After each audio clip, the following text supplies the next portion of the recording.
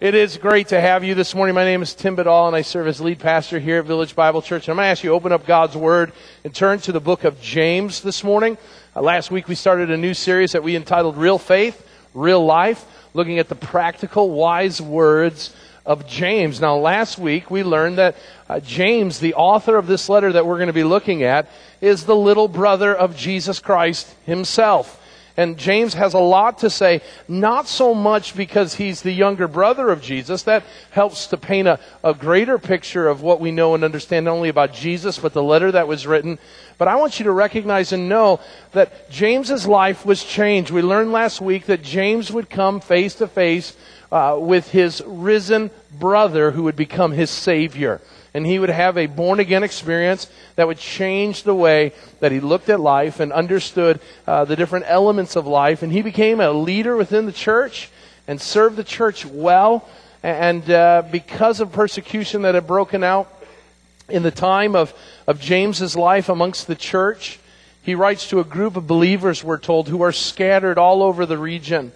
And because they had scattered, because of the persecution, they had been driven from their homes, James writes a letter to them, and he says, I know you're scattered, I know you're hurting, I know you're scared, I know you got lots of questions, but I write you to encourage you. I write you to give you wisdom. I want to give you direction as to how you can live in a way that honors God and brings blessing and fruit in your life. And he begins to write this letter, and the way he starts out this letter is he begins to talk about trials. He's going to address different things each and every week that we come, and I don't want you to think that all of this stuff originates from James himself. I want you to know and recognize this morning that the letter of James that he writes has incredible similarities to a sermon that Jesus once preached called the Sermon on the Mount. In fact, 17 different similarities are found in the letter of James to his older brother's Sermon on the Mount. We're going to see the first one today with regards to trials. Now, as he mimics, if you will, what his brother has to teach, we are reminded that this letter, of course, isn't just from another man, but it comes from the very heart and words of God. You see, James is going to teach us each and every week wisdom. The New Testament book of James is called the New Testament version of the book of Proverbs because it's practical and it brings forth wisdom in a way that we can readily apply it to our lives. And so what do we apply this morning? In verses 2 through 12 of James chapter 1, as he begins this letter, he starts with a universal truth. Life is hard. It's hard sometimes. Some of us right now are dealing with some real hard stuff. There's issues and struggles within our life that really make the life that we're living not very joyous. We don't feel very blessed. We don't feel like God at times is for us. The circumstances and the troubles that come about bring a question into our minds. As followers of Jesus Christ, I have one of two choices to make. I can try to live this hard life on my own, try to deal with it when troubles come my way on my own, or I can choose to abandon self-reliance and become focused and reliant on my Savior. I can make a decision that I'm not going to try to live this life on my own, but I'm going to depend and trust that my God is a good God, and my God cares for me, and my God loves me. And because of that, I have the ability to weather any storm that comes my way. To be able to do that, we have to have one word prevalent in our lives. That word is perspective. You see, what James is going to tell us is if our perspective is right, then whatever comes our way, we're going to be able to weather that storm. Whatever comes our way, we're going to be able to find joy amidst sorrow. Whatever comes our way, we might find spiritual maturity and we might find a new level of durability that is found alone in Christ Jesus. But what's the perspective that James wants us to have this morning? I want you to look at the title this morning because that's the perspective that James wants us to have. And I want you to help the person sitting next to you understand that. Look to the person next to you and I want you to utter these words. Life is sometimes hard. Look at them and say that. Life is sometimes hard. Now, you who just heard that from your neighbor, do you believe that to be true? How many would agree with that statement that life is sometimes hard? If it's not, I want to be you. I want your life. Because if life is good and easy, either you haven't lived very long, or you're living in la-la land, right? I mean, my goodness. Because everybody I come into contact with will say at some point or another, life isn't easy right now. Life is hard sometimes. That doesn't mean that life is always bad, but life is hard sometimes. And what we need to recognize as Christ followers this morning is to agree with that statement. There are some in the Christian world that will say, no, life isn't hard. We have Jesus, so we just smile and we go through life and it's wonderful. Well, we're going to learn that that's not even what Jesus taught. But what we have to recognize is though life is hard, we amen that. Life is hard. Say amen to that. Amen. That's hard. It's hard. It's tough. But here's the truth on this side of perspective that we must understand. Yes, life is hard. Yes, life breaks our hearts sometimes. Yes, life doesn't make sense sometimes. Yes, life really brings us to our knees sometimes. But as a Christian, we have another option. And that other option is to look at God's perspective and say, while life is hard sometimes, God is always good. He's good. So I want you to look at that person that said, life is hard. I want you to tell him with great passion, but our God is so good. Say that to him. You don't mean it. God is good. Amidst our hardships and our trials, we can consider it all joy, my brothers, when trials of various kinds come our way, because our God is good. Not good sometimes, not good on certain occasions. God is good always. And when we recognize that, and we hold on to that truth, we will find that even the greatest of trials can be counted as joy. That's James's aim this morning. That's what he wants to teach the people he's writing this letter to first. And as we look at their mail and we read their mail, that's what we're going to learn this morning. So here's what James says. James, a servant of God and our Lord Jesus Christ, to the 12 tribes in the dispersion, greetings. Count it all joy, my brothers, when you meet trials of various kinds. For you know that the testing of your faith produces steadfastness. And let steadfastness have its full effect, that you may be perfect and complete, lacking in nothing. If any of you lacks wisdom, let him ask God, who gives generously to all without reproach, and it will be given him. But let him ask in faith with no doubting, for the one who doubts is like a wave of the sea that is driven and tossed by the wind. For that person who doubts, James says, must not suppose that he will receive anything from the Lord. That man who doubts is a double-minded man. He's unstable in all his ways. Let the lowly brother boast in his exaltation, and the rich in his humiliation, because like the flower of the grass he will pass away. For the sun rises with its scorching heat, and withers the grass. Its flowers fall, and its beauty perishes. So also will the rich man fade away in the midst of his pursuits. James finishes this section on trials, and he says, blessed is the man who remains steadfast under trial. For when he has stood the test, he will receive the crown of life, which God has promised to those who love him. Let's pray. Father God, thank you for the opportunity to come into this place, to gather in fellowship with other believers and those who seek to know and understand you more. Thank you for our worship team that has led us in worship, that has pointed us to Jesus. Thank you for giving us the opportunity to lift our requests and our friends' requests and our concerns, Lord, our needs as a nation and as a people. Lord, thank you for hearing the prayers not only of all of those who believe here in the United States, but those who are worshiping and lifting up your name high over all the earth.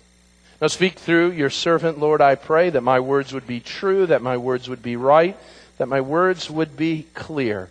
Lord, I pray that I would back away into the shadows so that you might be seen brightly and that your truth may ring out in your church today. We ask this in Christ's name, we pray. Amen and amen. When I was a child and we would be watching television, our TV watching would at times be interrupted. I don't see this very often anymore, but when I was a kid, we'd be watching a cartoon or some sort of sitcom, and as we were watching it, we would be jolted out of our seats by a loud blaring sound that would come from our television. And this sound would go on for 10, 15 seconds. And then after that blaring sound, we would have words on the screen and a deep-voiced gentleman would come on and say, "This is only a test.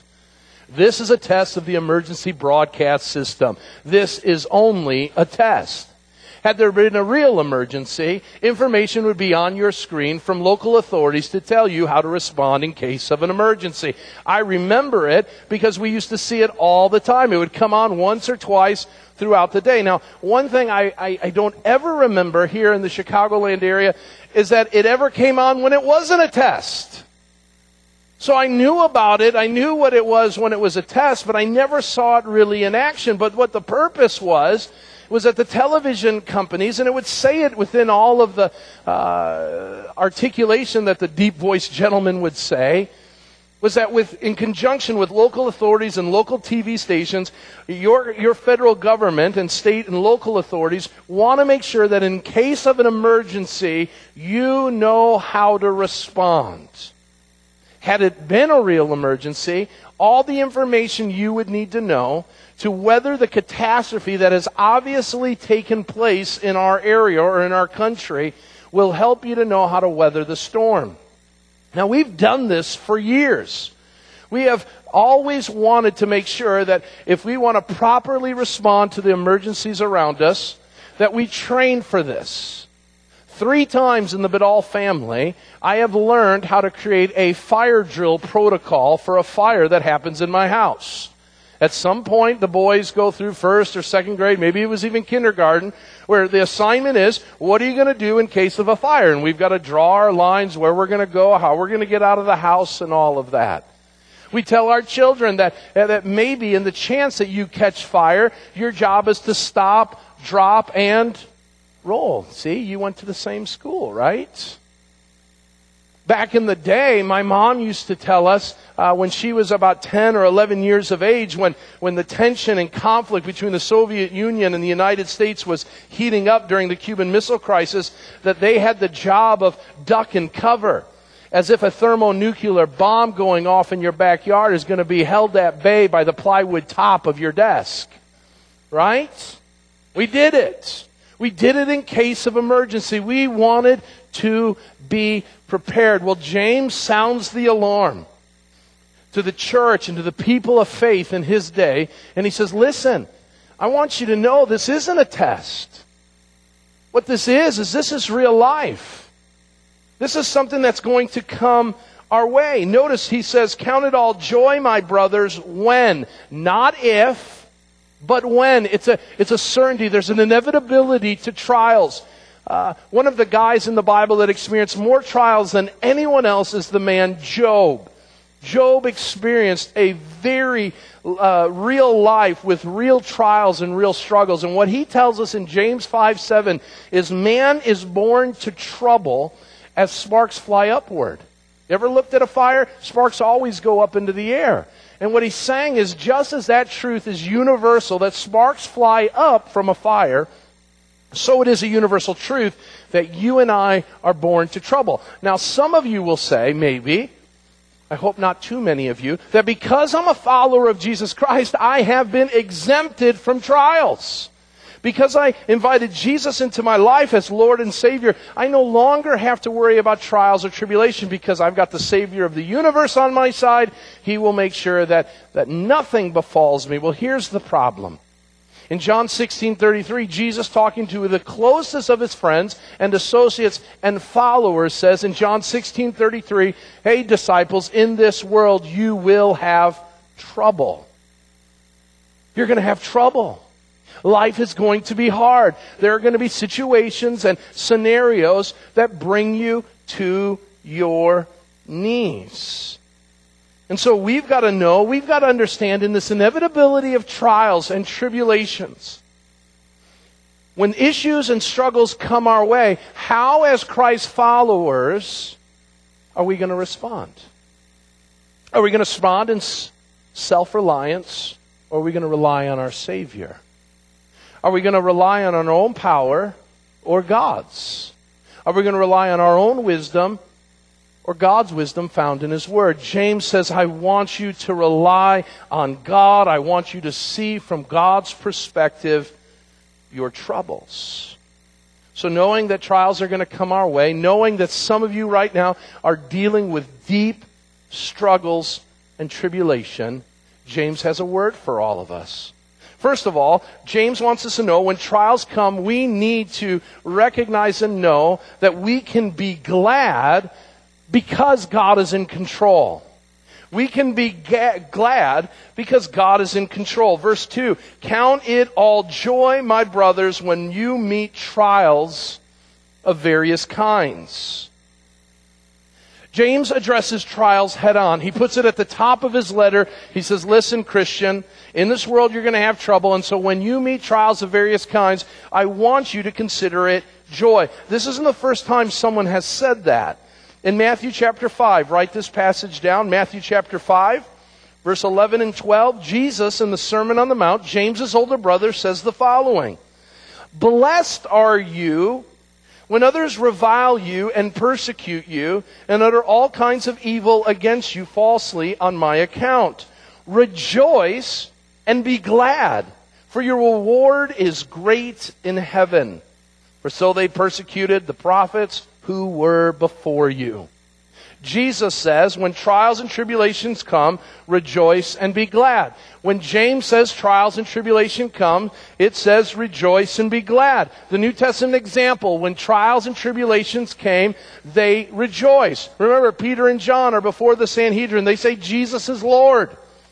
The Sanhedrin says, no, He's not. Stop saying that. They say, we'll never stop saying that. They say, you want to bet? And they beat them severely.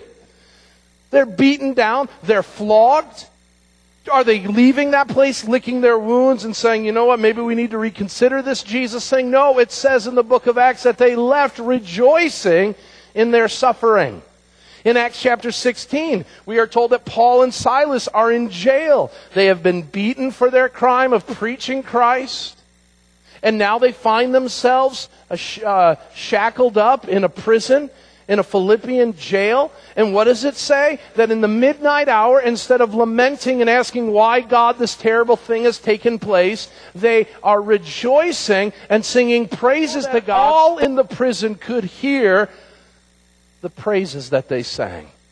They rejoiced and were glad in it. The Apostle Paul, we are told, in the book of 1 Corinthians tells us, even though we are beaten down, even though we are at times broken, we can rejoice in all times of affliction. The Bible makes it clear that in times of difficulty, the Christian has a different perspective with regards to trials.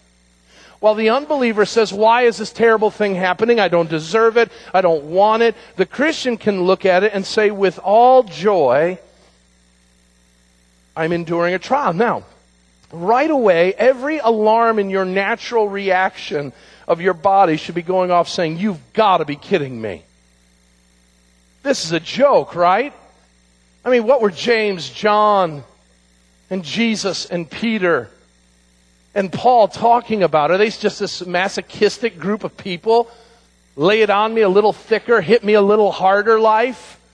And I've got this joy in my heart, this smile. I want you to recognize, to understand it, we must recognize, first of all, the word to consider it all joy. Now, what it isn't saying is that you and I need to hide the pain of a trial or pretend that that pain that hurts us so much actually feels good. It doesn't. I don't want you clapping and applauding when your doctor says you have cancer. I don't want you singing hip hip hooray when a spouse says, I'm out of here. I don't want you to start high-fiving everybody when you're told you've lost your job. That is not what James is saying. He wants us to consider it all joy. Look at the word count or consider in some of your Bible translations. That word is important. The word in the original language that James was writing, the Greek language, literally means to evaluate. Evaluate it all joy, my brothers, when you meet trials of various kinds. That word count, consider, evaluate was an accounting term that first century people used when they were trying to balance the books. What they would do is they would say, okay, here are the withdrawals, here are the deposits, and as we add and subtract, here is the sum total, the end result. You consider, you count, you evaluate when you balance your checkbook, hopefully each month, right? You look at the withdrawals, you look at the deposits. At the end, there's a number, there's a sum total after the addition and subtraction has been done. What God wants you to do is He wants you to pull out a calculator and put in the withdrawals, the trials in your life. Okay, you put all those in and they come up to a negative amount, if you will. And then God wants you to ask the question, is there anything good that comes from all of this negative?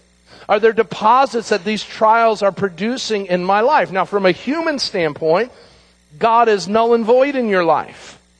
So you don't care. And so trials in your life are always negative. They're always bad. But God doesn't want you to use a human, if you will, calculator. From a human perspective, He wants you to do it, your math and your addition and subtraction from God's perspective. Now, God's perspective or God's calculator doesn't say, oh, you don't really have trials or troubles. We've already seen over and over again that the followers of Jesus Christ do have trials, do have troubles. I do not want you to dismiss your trials or troubles as if through Christian cliche, we're all Christians, we don't have any problems. We do have problems. We do have struggles. But what God wants us to do is take all the trials in our life, negative. So the trial within the family, the trial within our marriage, the trial within our finances, the trial within that relationship, that trial within my own being, my emotional state. I want you to put all those down. Negative. These hurt. They're painful. They're not bringing me happiness. In fact, they're bringing me sorrow. God says, put all those down. But from my perspective, I want you to remember some things. I want you to add these things into perspective. And joy is being able to take the negative, adding whatever positives that God may add to the trials, and hopefully after that, an equal sign, finding joy or considering joy is when you come up with a positive as an equal, not as a negative. Does that make sense? You take your trials, you add God's perspective to the trials, and at the end of that math problem, if you have a positive, you should be able to find joy. So, what are the positives we need to add? From God's perspective, number one, God, I know you were not surprised by this trial. So tomorrow morning, you go into work, you think you got 30 more years at that place, everything's going well, the boss comes in and says, listen, your division has been shut down. But wait a minute. I haven't been looking for a job. Wait a minute. How am I going to take care of my family? God, why would you allow this to happen? I didn't see this coming. The first thing you need to recognize is God did. I tell our congregation this, and so if you've been with us for a while, I want you to recognize this.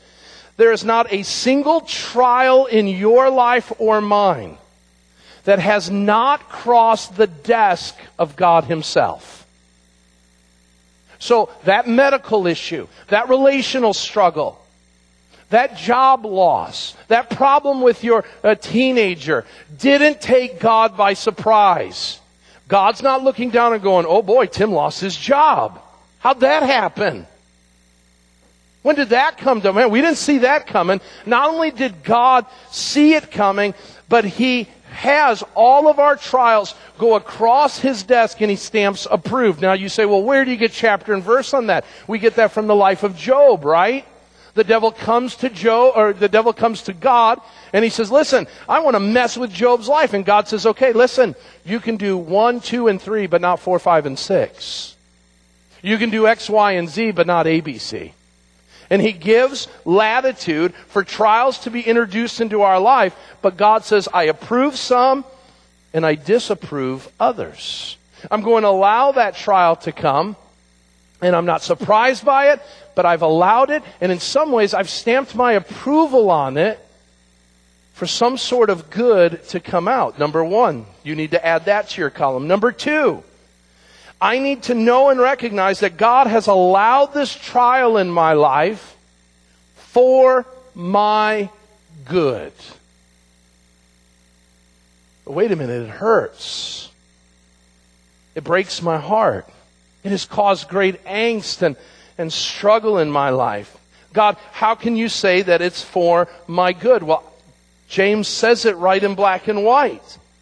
That this testing of our faith produces steadfastness, and steadfastness, when it has its full effect, will make us perfect, complete, lacking in nothing. I surely want to not lack in anything. I want to be complete. Those are good things. Number three, the thing I need to add if I'm going to use God's perspective with my trials is that this trial, just like everything else in the world, is unable to separate me from the love of God which is in Christ Jesus. This cannot ruin my relationship with God. This can't take away the security I have as a believer. God doesn't give up on me or not love me because trials come my way. And so when I add that God is in control of things, that I know that God isn't surprised by these things, that God has approved this trial, allowing it into my life for my good, and that it cannot separate me from my love, whatever my trial is, minus whatever the good that God brings, will always equal, if you're really honest with yourself, a positive, not a negative.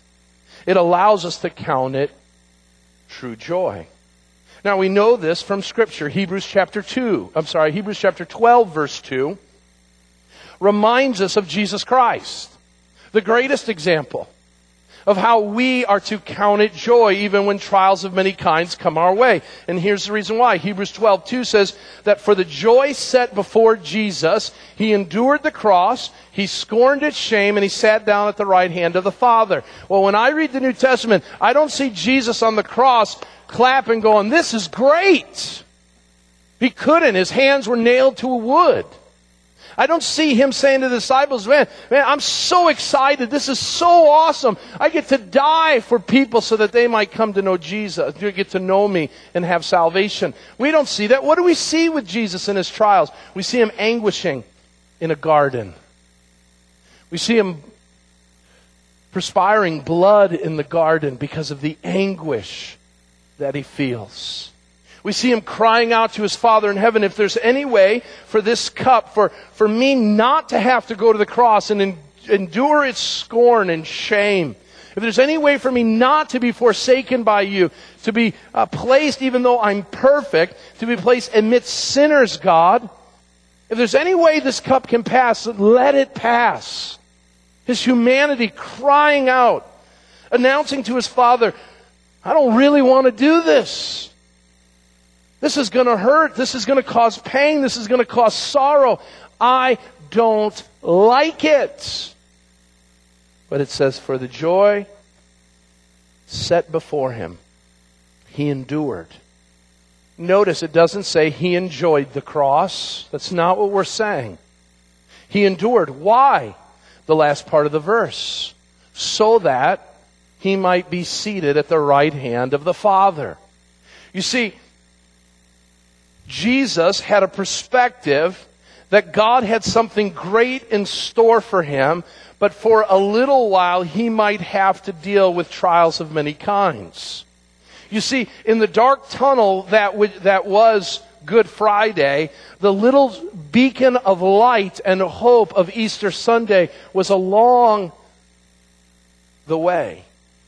And so what we see is that here, how we feel about trials is supposed to be different. We can feel differently about trials. We don't have to allow our emotions or our human understanding to set the place. Now you say, well, you can't use Jesus as an example, man. That doesn't work. He's not only God, but he's man. So let me use half of our congregation. Ladies, you know this. You understand this. Men, we don't. My wife experienced, as many of you ladies have, pregnancy. 3 times she did. 3 times she would experience 27 full months, 9 times 3, of her life being changed. Her schedule being sabotaged.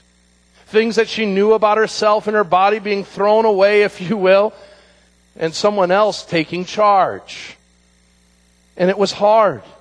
It was difficult.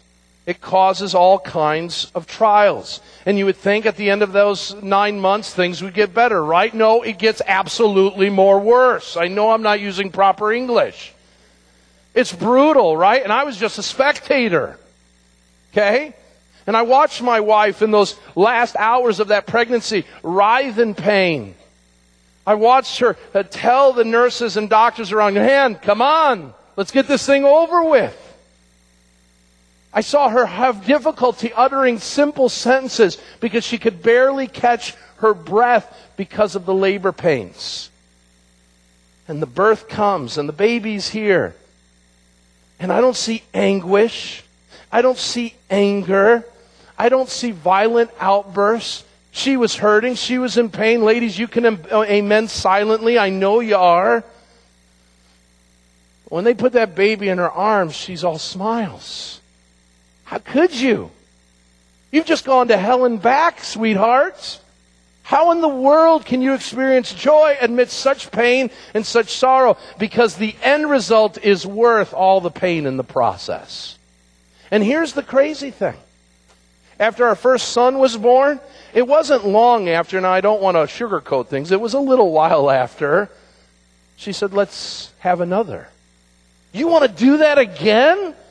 You want to go through all of that again? Yeah.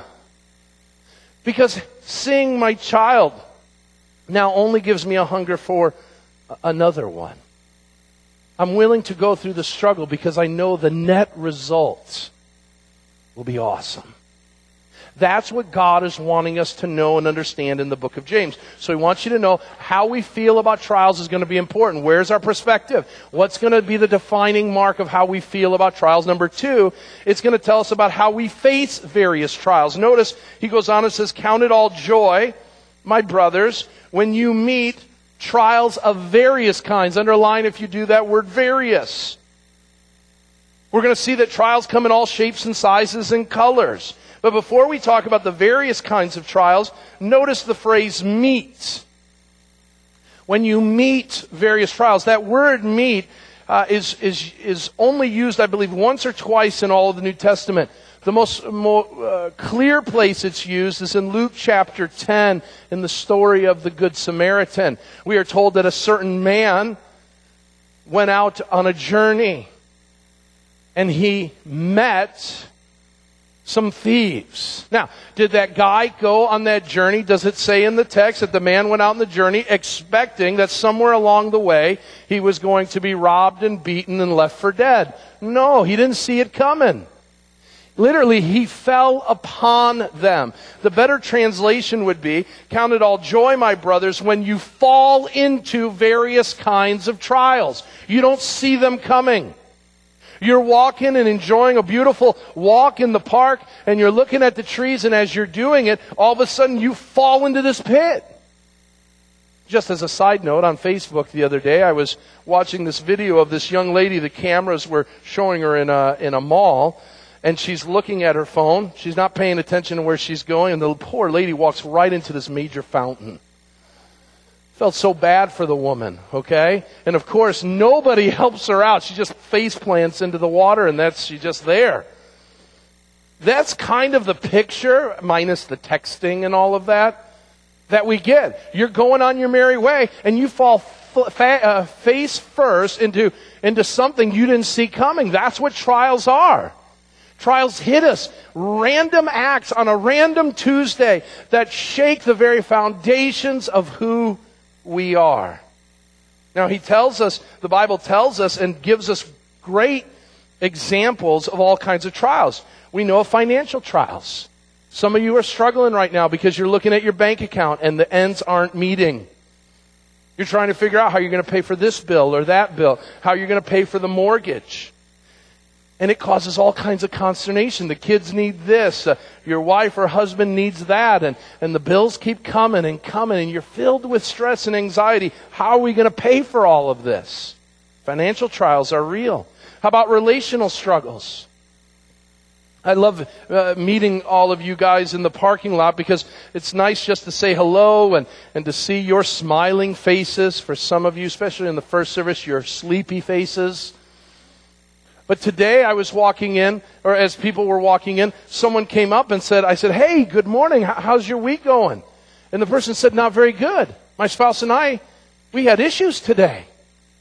We had struggles, and it's not the first time it's happened. It's ongoing, and it's really brought me down, and I don't know what to do about it, and that's a real trial. Some of us are dealing with some hard relational issues, breaking our heart.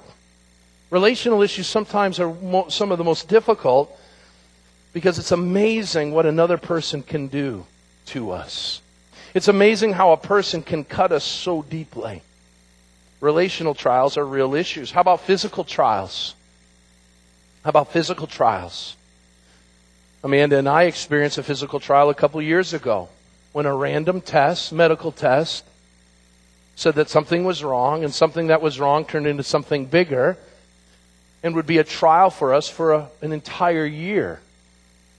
With the prospect, by the way, that our trial of Amanda's cancer could always come back. We live under the threat of cancer because every time she goes and gets another scan and another doctor's appointment is the chance that they're going to come back and say, you know what, that cancer's back. We thought we got all of it, but it's shown up here. Some of us are dealing with physical trials. And physical trials are brutal because we only got one body. We only got one life. And when we're told that our body is falling apart or our body is literally attacking itself, it can bring us to our knees. Still, others have other kinds of trials. How about emotional trials? Emotional trials are hard because we can mask those trials.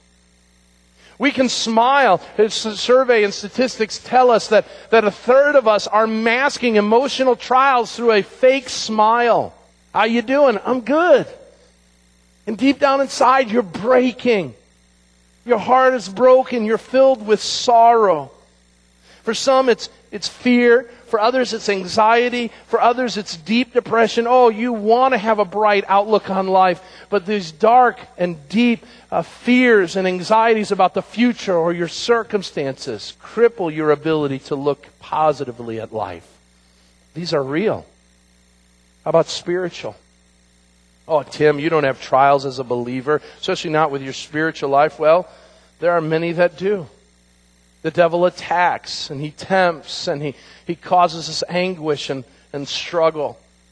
Some of us doubt whether God loves us. Some of us doubt if we're even really saved. Some of us are concerned about the spiritual well-being of our family and friends. Spiritual struggles and trials come. And what James is saying is trials come in multicolored or variegated ways. All sorts of trials. Now here's what we do. I want to give you a couple words of challenge. Number one, be careful when all kinds of trials come. Number one, that you don't compare your trials to someone else's trials.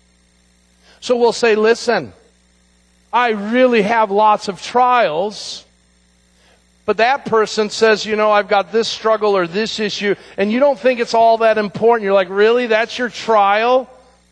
I mean, come on. You know who does this really, really good? Parents. Our kids come and they had a bad day at school. And we're like, are you kidding me? The person didn't sit with you at the lunch table. Really? That's your problem? And you start unloading on these poor kids that your trials are far worse. Listen, a trial's a trial, right? If it's a trial for you, if you're experiencing anguish, you got to admit, okay, that's a trial. But here's the thing I want you to be careful with, because I know some will say, but wait a minute, how do we discern whether a trial is really a trial? Because if we're really honest with ourselves, some of our trials are what I like to tell my boys at times, that I got to remind myself are first world problems, right? We've got food, we got drink, we got housing, we got clothing, we've got transportation, we've got the ability for health care and our basic needs to be taken care of, okay? So outside of that, we're not worried really about our life, okay, for the most part. But what we will do is we'll catastrophize. I know that may not even be a word, right? But what we'll do is a trial will come, and we'll say it's the biggest thing in the world. Something's happened in our life. Yeah, there's going to be lots of troubles in our life. But not all trials are created equal.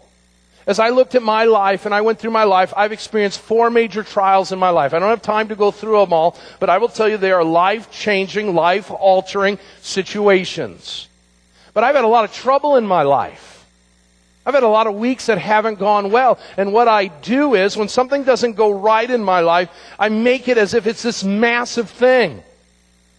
Oh, the job didn't go the way it needed to, or the Sunday morning didn't go the way it needed to. The sky is falling.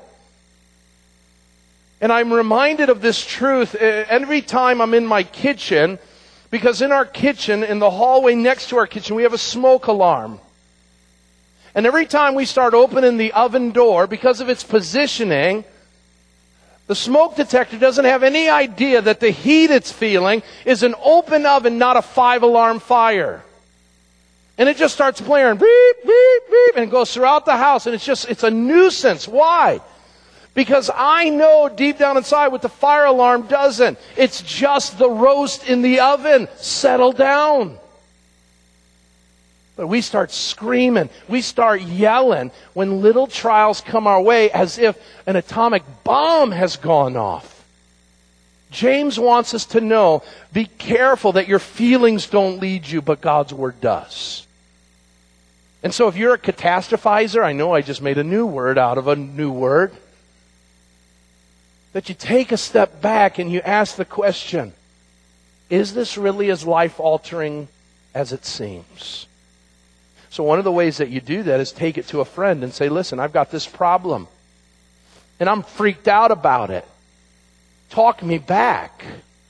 And usually someone who's not in the fire is able to tell you, listen, this is bad, and you got to be letting them be honest with you and speak truth into you. Listen, I think you may be making a bigger issue out of this than it really is. Because we see this in our news, by the way. Every time I turn on the news, have you ever noticed you got to tune in tomorrow because the world's coming to an end? And you're like, oh my gosh. If this bill gets passed, if this thing takes place, then chaos is going to ensue. And our media loves it. Create trials. Create troubles, because people will tune in for that. But if you say, listen, have a great night, sleep well, all is good, you think they're going to tune into the program? No, they're going to enjoy life. We need to be careful when we face various trials. Now, why can we find joy in them? Let's move on. I got to get going here. We need to see the growth that they're doing. Verses 3 and 4. Count it all joy when trials of various kinds come your way, for you know that the testing of your faith produces steadfastness. And let steadfastness have its full effect, that you may be perfect and complete, lacking in nothing. James says, listen, if you want to find joy in your trials, you got to find out the reason why God allows trials in your life. It is for your good. Notice the phrase. If you underline this, for you know that. For you know that. What James is saying is, guys, you know this in your head. You know God uses trials for good. You've seen the life of the Old Testament saints who have seen bad things happen to good people and seen people rise above it by the power of God and His Spirit living through people. And you've seen good things. Listen, we just got done with an entire series that says trials happen and God uses it for the good. What man intended for harm, God used for the good. We just spent a whole series on Joseph's life. Bad thing after bad thing after bad thing. Trial upon trial happened to Joseph. And Joseph was able to obey God. He was able to trust God. Why? Because he knew what man intended for harm, God intended for good. What trials seek to destroy, God uses for our good. Now, what good can come from trials? Number one, it can create in the Christian durability. It can create in the Christian durability. James uses the word steadfastness. That's the Greek word hupomeno. Now y'all are fluent in Greek, right? Hupomeno. This word literally is a willing heart that is willing to stand under a heavy weight. Some of you like to work out. God bless you. do some more for me if you get a chance. And you are willing to allow heavy weight to strain you, and you don't try to get out of it. You don't try to wiggle yourself out of it. You, with some level of joy in your heart, because you're not doing it, and nobody's told you you have to do it, right? You've made a decision, I'm going to do this. And so you put weights on a bar. And you willingly lift that weight off the bar, knowing that it's going to be heavy. Knowing that it might even hurt a little bit. Knowing that if you know the physiological thing that takes place when you lift weights, that you're literally tearing strands of your muscle in the process. That doesn't sound anything fun. But you willingly do it, and you take the weight off the bar, and you begin to allow that weight to come down on you with trust and knowledge that hopefully it doesn't kill you, right? That you're going to do what you've been called to do by your gym teacher, and that is to push up that weight, to push against that weight, and then to have the abnormal thought, let's do it again. And then you push it back up, let's do it again. Because I recognize as I do this, I am proving to my body, number one, that I can do it. Number two, I'm creating a new level of durability. So if I continue to do that with my 10 pounds on each side of the bar, okay, that at some point, my body's going to get used to that 10 pounds, and I'm going to add 10 more pounds, and I'm going to get used to that, and another 10 pounds, and before I know it, I got hundreds of pounds on each side because my body has come to learn what it is to have resistance against it. And what James is saying is, allow the weight to come down on you, trust God that you're going to be able to push it up. Now, here's an example of how that works out. I moved from the weight room to the TV ad. Remember the last time you watched a pickup truck advertisement. Nowhere do you ever see built Ford tough.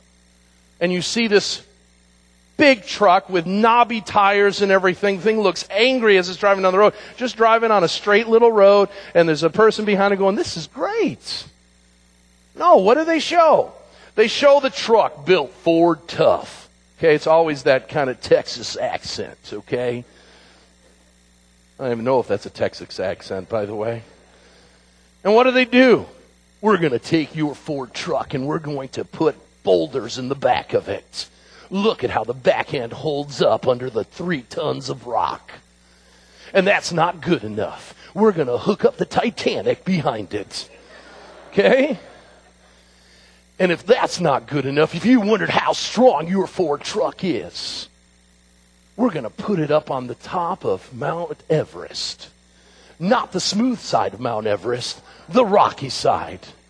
Right? And they show you up close pictures of the contorting tires, and it's going up and down, and it's just chugging, and it's not zooming, it's struggling, going, and it's going to do it. In fact, years ago, I'm going to really date myself. Some of you remember a Ford truck advertisement that put a Chevy truck on top of its back end while it pulled a Dodge Ram.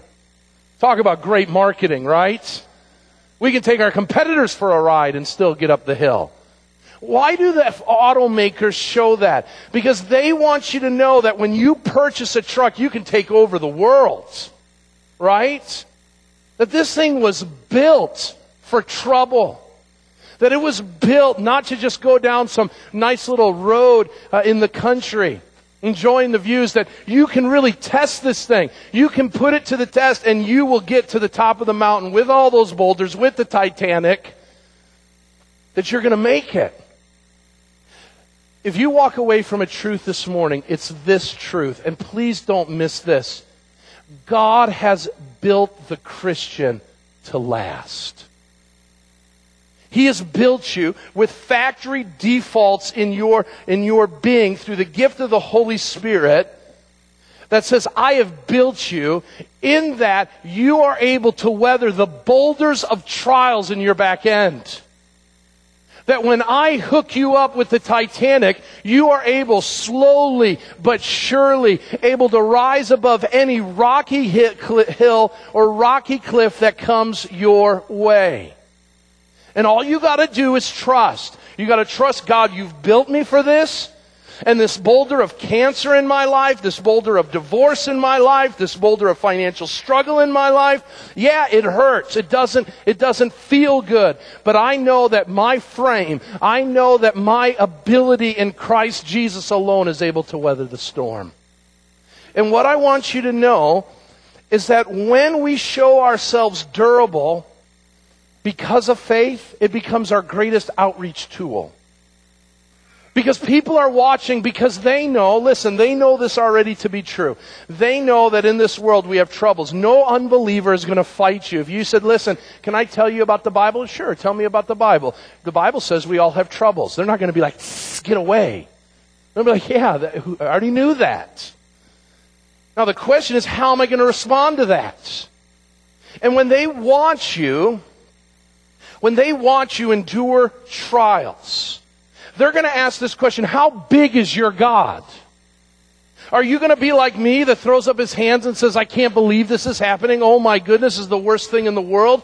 Or will they see us, consider it pure joy that we have a God who will never leave us or forsake us. That we have a God who makes us more than conquerors in Christ Jesus. That we've got a God who loves us and nothing can separate us from his love. And they're watching. And they want to know, how are you going to respond? Will you be like Job's wife who says, curse God and die? Or will you face trials of many kinds because of the durability that God gives us? Notice he also brings forth maturity. When steadfastness has its full effect, you will be perfect and complete, lacking in nothing. Now, perfect doesn't mean sinless. The idea here is that you've stood toe-to-toe with your trials and you've seen faith rise above the trials that you have. That you know now, the completeness, lacking nothing, is that my faith in God is so resolute, is so strong, that I know that I can weather the storm. Every year in my catering company, we go and we buy charcoal, pallets of charcoal. And I have a trailer that we go and we get the charcoal from a local home improvement store and we put it on there. And because I've put as many as 10 pallets at a time on that trailer, it's a lot of weight. And I watch the van and the trailer when the guy brings the forklift in and sets the charcoal pallets on there, hundreds of bags of charcoal. And I never am like, oh man, take it easy. Oh no, why? Because we put 10 pallets on it before. I know it can handle it. So I never have any doubts. Now, the new guy, they always give me a new guy. When he comes, he goes, you think he can handle it? I say, yeah, set it on there. It can handle it. It can probably handle 12. But we only got to put 10 on it. Being complete, lacking in nothing is this deep sense of peace that whatever comes my way, because either I've seen God work in others' lives, or seen it true in the Scriptures, or I've seen it true in my own life, God is faithful. I have nothing to fear. When you make that your understanding about the trials you're facing, it will revolutionize the way you think. Now listen, I came to understand this at 14 years of age. The biggest trial I've ever experienced in my life is the death of my brother. Nothing, everything else pales in comparison to that. And I remember looking at my parents and watching them, because while I was in the trial, I could see that this trial had a far deeper effect in my parents' life than it did on me. I lost a brother, that's big, but many would say losing a child is horrific. And I watched my parents, and early on September 17, 1990, I watched both of my parents, and that weight was weighing them down. And I got to be honest with you, I wondered if they were going to break. I watched my mom fall apart. And I'm sitting there, she's going to break, she's going to snap. And you know what's going to give? Her faith in God. My dad's faith in God is going to finally snap because they had been faithful, and all God did was allow this horrific trial, this massive boulder in their life, their firstborn son, gone to a car accident. And they're weighed down. And I sat there and said, okay, this is when they're going to curse God and die. Those were my thoughts as a 14-year-old kid. And I watched the presence and power of God as they were being smushed down, little bit by little bit. they started to rise up. Little by little bit. And I remember my dad at points that afternoon when he's reeling from the loss of his son. I remember my dad as he's being crushed under the weight saying, "Your grace is sufficient." My father growled those words in my presence. "God, your grace is sufficient." And little by little, his legs started to stop wobbling and his legs got secure. And I remember when we were in the morgue around my brother's dead and lifeless body, my dad didn't sit there and say, "Why would God let this happen?" But before even it became a praise song, my dad uttered the words of Scripture, "You give and you take away, God, but blessed be the name of the Lord." And his legs got tighter and stronger. And now I see my father. The loss is no less. But now he looks back and says, "God, you have used this great wrong. You used this great trial in our family's life to only grow us, to bring character and perseverance in our life." Does he hate the day that he said goodbye to his son? You betcha. But he has seen the faithfulness of God, that my dad no longer is weak-kneed and wobbly, but he stands up strong and he says, "Listen, what do I have to fear? If God is for me, who can be against me?" Does that make sense? Do we understand that that's what James is wanting to tell us? He's not saying trials are easy. He's saying they are really hard. But when you trust God and honor God, durability comes. When you trust God and honor God, maturity comes. Notice this. He uses the phrase, and I know I need to get going. He uses the phrase, James says, it involves testing. That phrase testing literally comes from a blacksmith back in the day. Men that would fashion and shape iron in the first century. And one day, some weeks ago, and I put this in as a spot that I wanted to talk about this, I came upon an article about the fashioning of steel or iron. And this blacksmith in this article was talking about, how do you know when you are to pull the iron out of the fire? He says you leave the iron in the fire and you know it's ready when you pull it out and you hold it close to your face and you can literally see your reflection. And I said, wait a minute. Is it not true that God leaves us in the fire until He can pull us out, and He lifts it up and looks at us and He sees His reflection in our lives? Okay, the trial's done. You've become more like my son, Jesus Christ. Now listen, sometimes that doesn't happen in the here and now. Sometimes God keeps us in the fire for an entire life. So what do we do in those moments? We ask God for help. I'll move quickly through these. You ask God for help, verses 5 through 8. If any of you lacks wisdom, let him ask God, who gives generously to all without reproach. It will be given to him. But let him ask in faith, without doubting. For the one who doubts is like a wave of the sea that is driven and tossed by the wind. For the person who doubts must not suppose that he will receive anything from the Lord. He's double-minded man, unstable in all that he does. Listen, I once went to my father and I said, Dad, I need advice. And my dad gave me the advice. It was good advice. And he says, now son, what are you going to do? And he says, I said, listen, Dad, I'm going to do my own thing. My dad says, here, just another piece of advice. Don't come back to me. Why ask me for advice and then go your own way? What good is that? A double-minded man hears good, godly, wise advice and then goes and does his own thing. Now, we need to ask the question, is God just this magic 8-ball that we go to for advice when we run into trouble? That's not what James is talking about. He's not talking about wisdom per se for a particular problem. He's talking in an overarching way. The crux of what James is talking about is how do we deal with this paradox of joy amidst trials? How do we get God's perspective? First of all, we get God's perspective by not doubting His promises. There are 3 promises in our text about God. But before I get to them, I want you to recognize what doubt sounds like. Because many of you say, well, I don't doubt God. I know I do.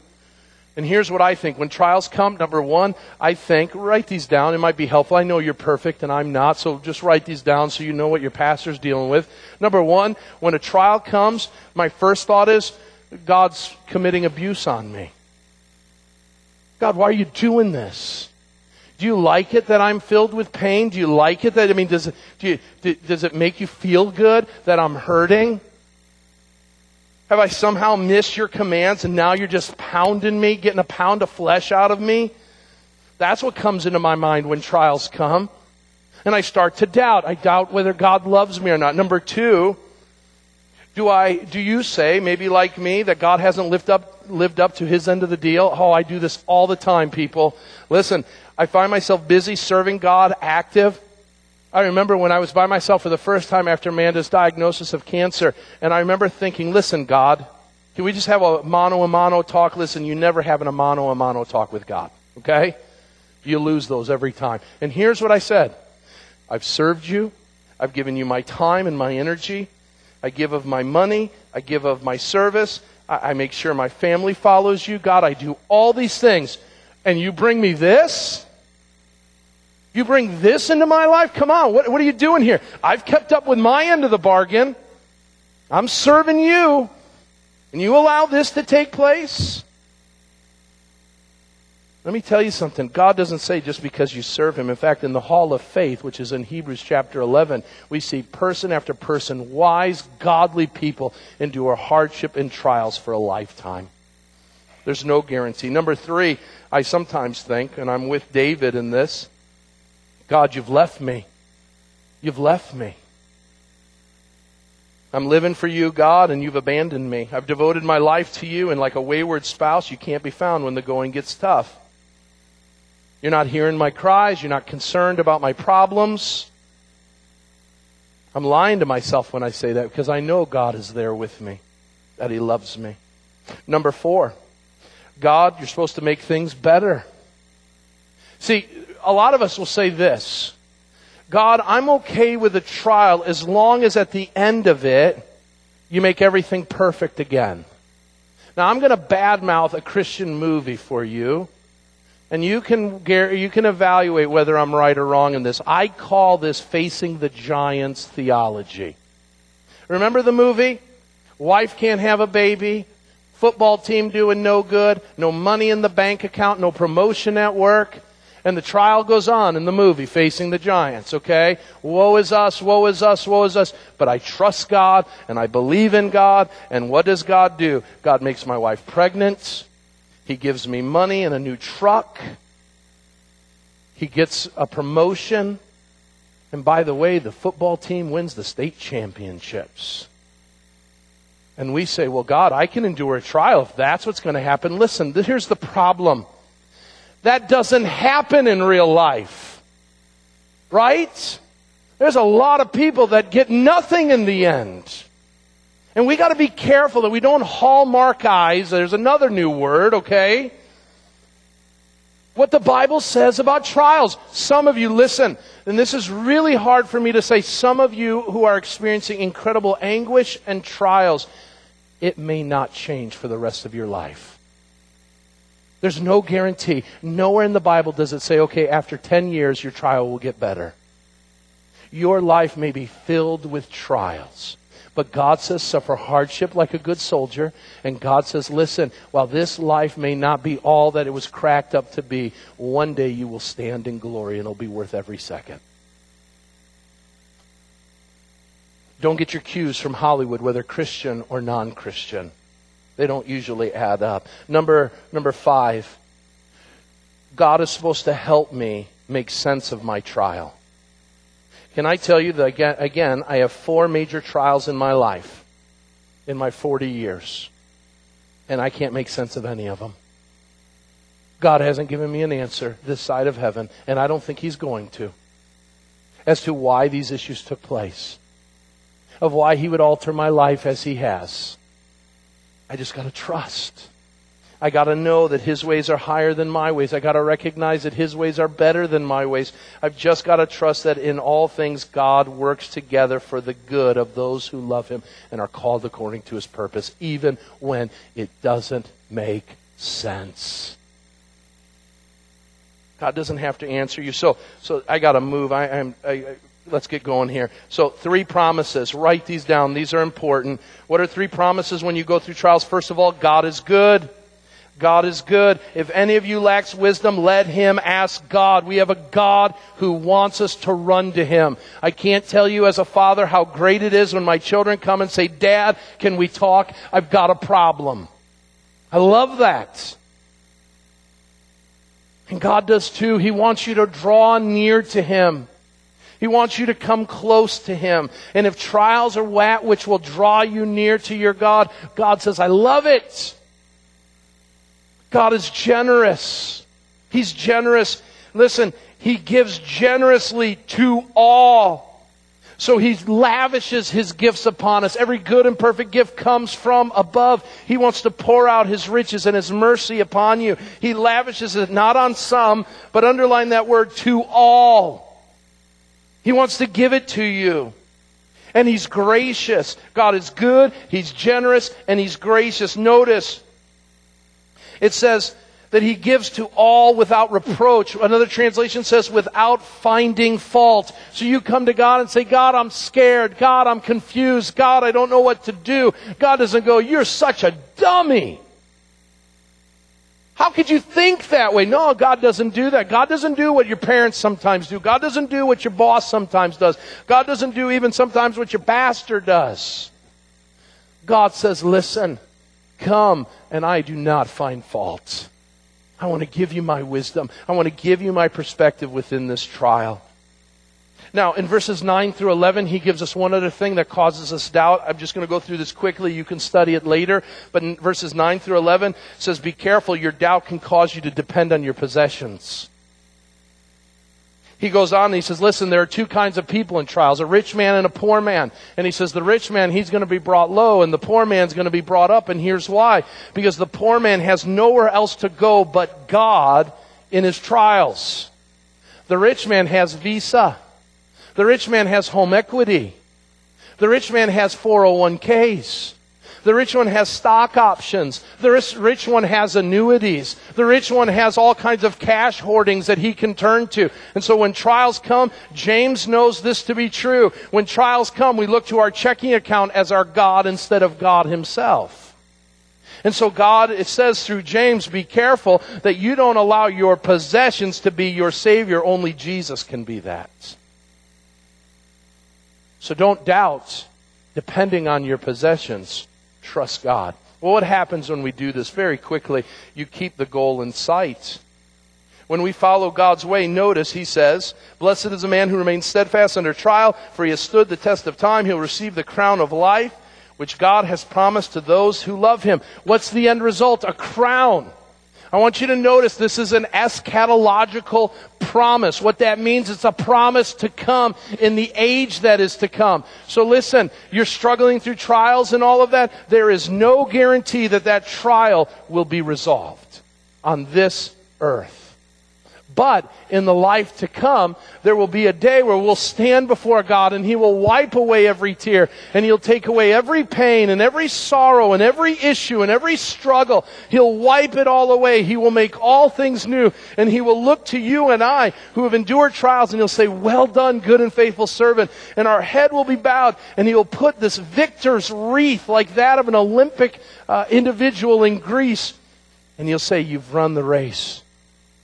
You fought the fight, and you're done.